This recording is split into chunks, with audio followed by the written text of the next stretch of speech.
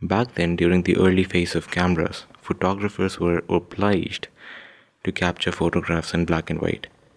But today, cameras provide us with an option to capture photos in exceptionally vibrant colors, and they're just getting better at the job. Yet, black and white photography is one hell of a style in the world of photography. Great photographers never step back from shooting in black and white. So, why is that? The ones who have a bit of experience in capturing black and white photographs may know why exactly does it differ from ordinary color photographs, fundamentally. And here, I would encourage you to pause this podcast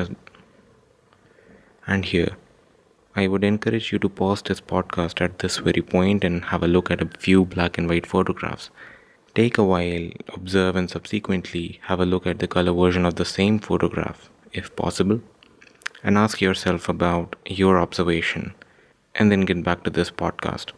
So now I'm assuming that you have had a look at a few photographs and got to realize the essential difference between the two color profiles. The first thing you might have observed is the range of colors. Ordinary color photographs are usually composed of a composition of the colors red, green, and blue, while a black and white photograph, as the name suggests, is composed of the colors black and white. So you see there's a huge difference in the range of colors that a photograph could be composed of. So should you embrace this difference? As in, why should one consider dropping the extensive range of colors his or her photograph could be composed of?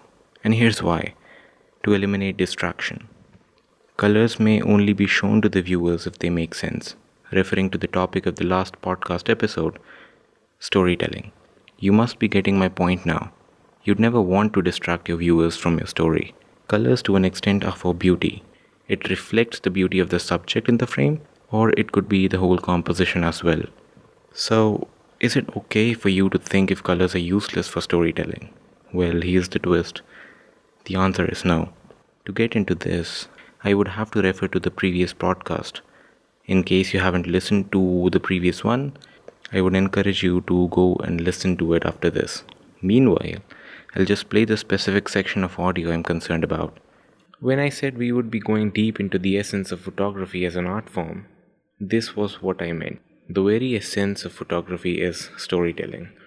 Just like a painter, a photographer is limited to a single frame if he or she wishes to tell a story. Not just a story, but feelings, emotions, thoughts, anything. See? Photography is not just about storytelling. It's about expressing feelings, emotions, and thoughts as well. And one niche of photography having mind-baffling abilities to let you express your feelings and your emotions is abstract photography. And if I just generalize the term, it is abstract art. To a layman, it may seem pointless to sketch, paint, or shoot abstract, but it has a lot more than just colors and patterns and shapes to it. Trust me, it does. This is what makes photography interesting. Just imagine how critical it must be for the person sitting at the edit desk to see whether or not colors play a role in the process of storytelling and if it adds to the artistic beauty of the composition. After all, colors are weird. While they sometimes add to the beauty of an image, they sometimes act as a distraction as well, ruining the concept of the composition. So this was it for the podcast. I hope I have been successful so far in making you realize that photography is not just about picking up your camera and clicking pictures. There's more to what you call photography.